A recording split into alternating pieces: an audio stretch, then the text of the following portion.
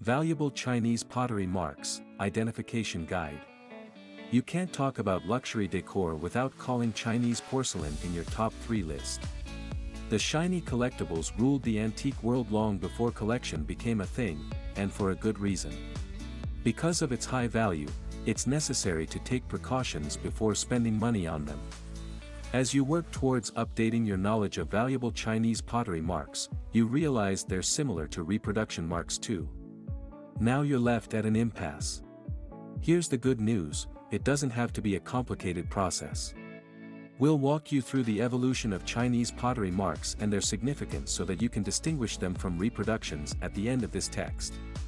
Chinese pottery encompasses a wide range of molding materials that extend past the popular early clay usage and porcelain. Keep reading to expand your knowledge. Types of Chinese pottery. When you hear Chinese pottery, the knee-jerk reaction is to think of pottery, and while that's not entirely wrong, the term encompasses a wider range of materials. You can also categorize Chinese pottery based on geographical location, north and south. Materials. Chinese pottery marks are classified based on the materials used in making them. Here are the most popular materials. Earthenware.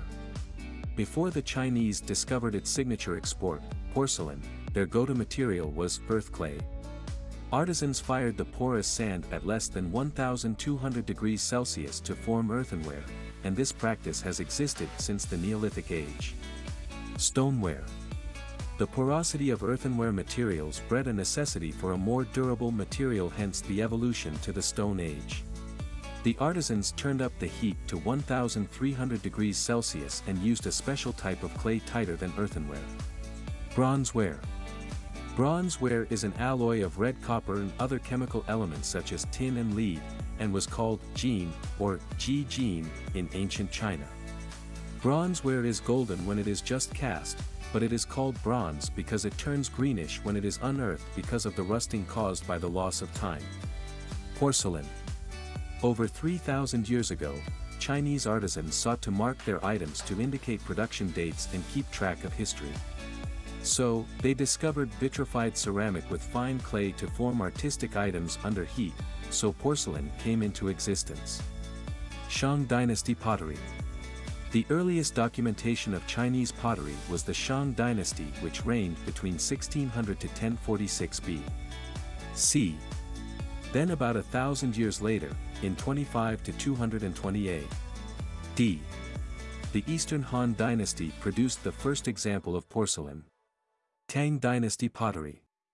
By 618 to 907 A.D., the Tang Dynasty popularized tea time, leading to porcelain and ceramic tea sets. The artisans in this era experimented a lot and discovered the tricolor Sankai, 5-color Wucai, and exotic Qingci from Hebei and Hunan. Jingdezhen Pottery. Jingdezhen, China, became the porcelain capital of the world, uniting the West and East through trade, thereby drawing the attention of nobles, including Emperor Shenzong, 997 to 1022. The emperor launched the interest in porcelain amongst royal blood, shifting the production of high-quality porcelain to royal dynasties. This newly discovered interest spurred the production of the famous Ming Dynasty, 1368 to 1644, and Qing Dynasty, 1644 to 1911. Because of the success of the Ming and Qing dynasties in producing the highest quality porcelain wares, the world equated it to Chinese excellence. Geographical difference. Even though the continental drift joined China's northern and southern regions eons ago, they still operate on different ideologies and access resources that transcend their art.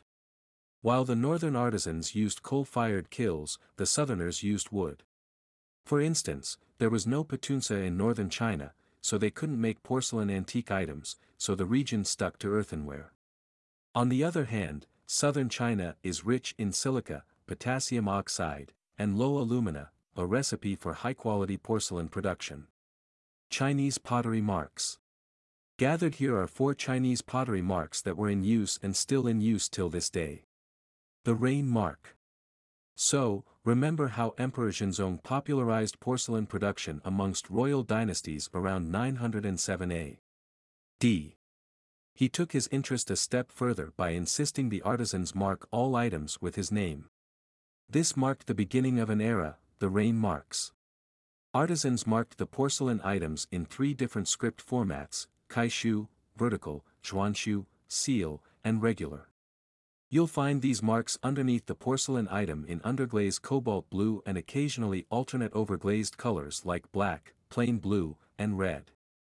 The only exceptions are Ming Dynasty's Yongle, Xuande, and Chenghua porcelains with inner inscriptions.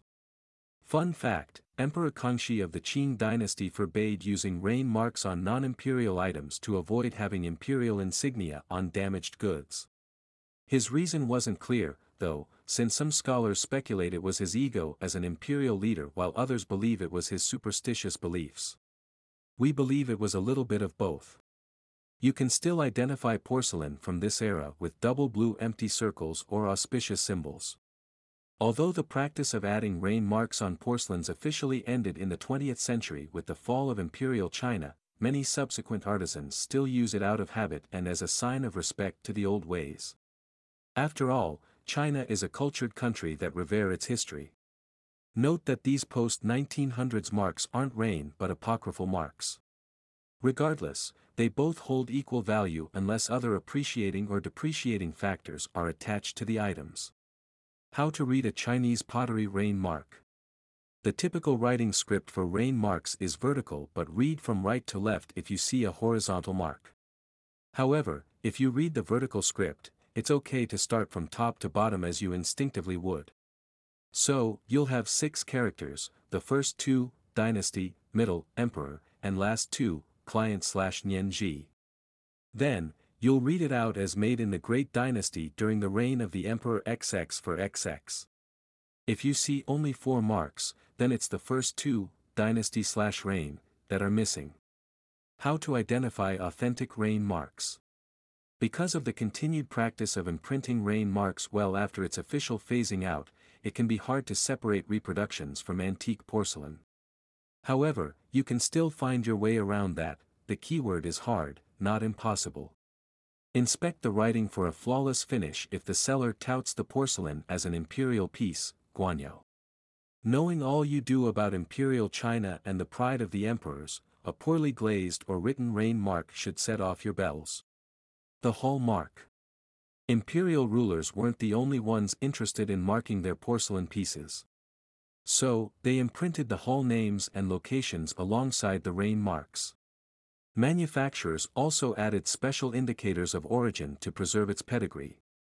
The good thing about this mark is that it helps you as a collector trace the origin of your antique Chinese pottery. The special symbols. The Chinese are superstitious people who believe in the power of attraction and utterances. Sometimes, manufacturers leave special symbols indicating positive sentiments on the porcelain items like a fortune cookie. This practice is common to gift sets, so you can see words like fa, happiness, shou, longevity, and lu dash, prosperity. These markings are popular amongst feng shui enthusiasts who believe in drawing positive energy to oneself.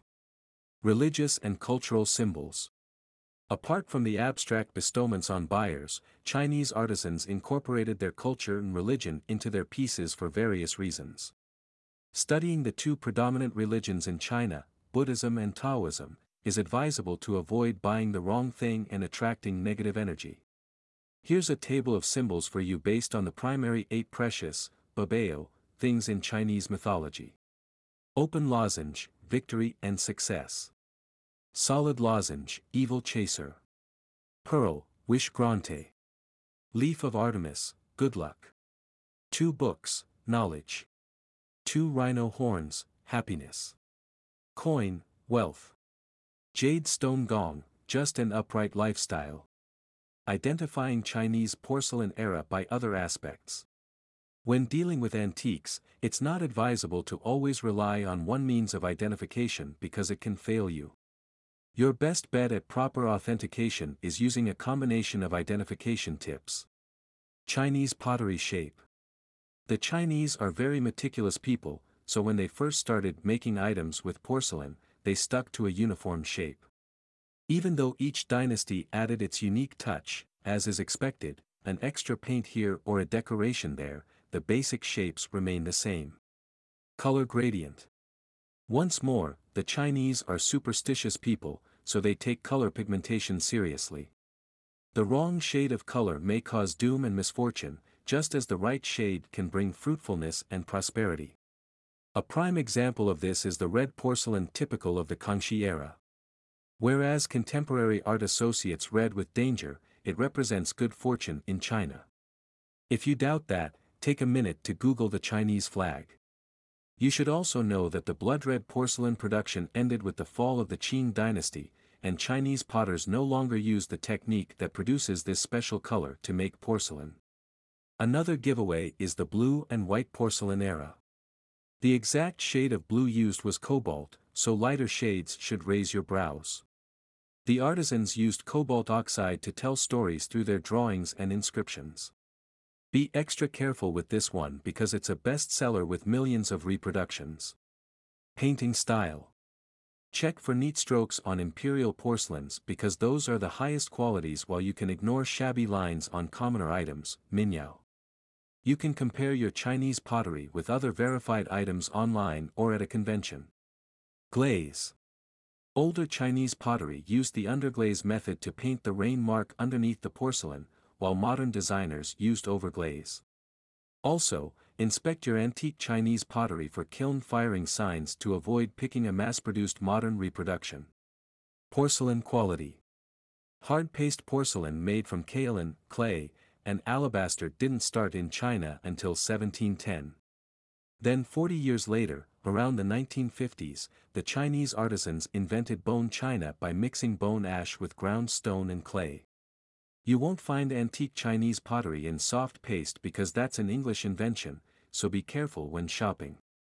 FAQs. Are copied rain marks fake porcelain? No.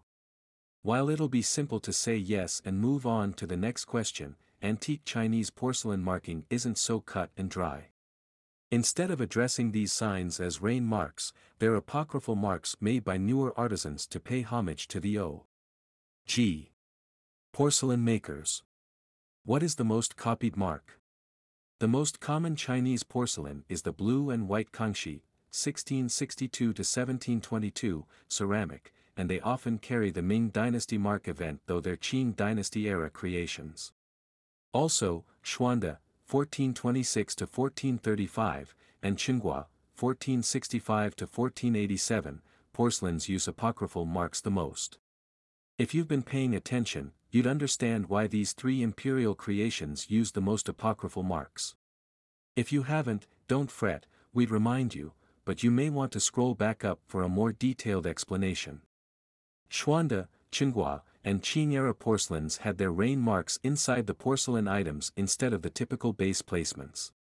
So, artisans made apocryphal marks on the bottom when they noticed many collectors didn't know of the different placements and wrongly assumed they were outright. How can I tell my Chinese porcelain is an antique?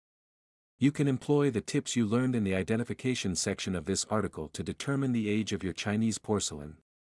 The cardinal rule is that any item 100 years old and more qualifies as an antique, while 50+ years items fall under the vintage category. Anything under 50 years of existence but older than 10 to 15 is a classic. We don't make the rules. How do I know the value of my Chinese pottery? Special commission potteries addressed to the emperor, Guanyao, are the highest valued items. On the other hand, those made for commoners minyao are the least valuable of the collections. Parting words. We recommend Gerald Davison's The Handbook of Marks of Chinese Ceramics for detailed information on identifying Chinese porcelain. It'll set you back about $100, but it'll be the best $100 you ever spend. If you follow this guide closely, you won't have any problems distinguishing an antique Chinese pottery from a reproduction. Just keep the following at your fingertips and you're good to go. Rain marks are typically 6, but sometimes 4. The first 2 marks are dynasty, middle 2 are emperor, and last 2 are client. If the rain mark is 4, the omitted one is dynasty.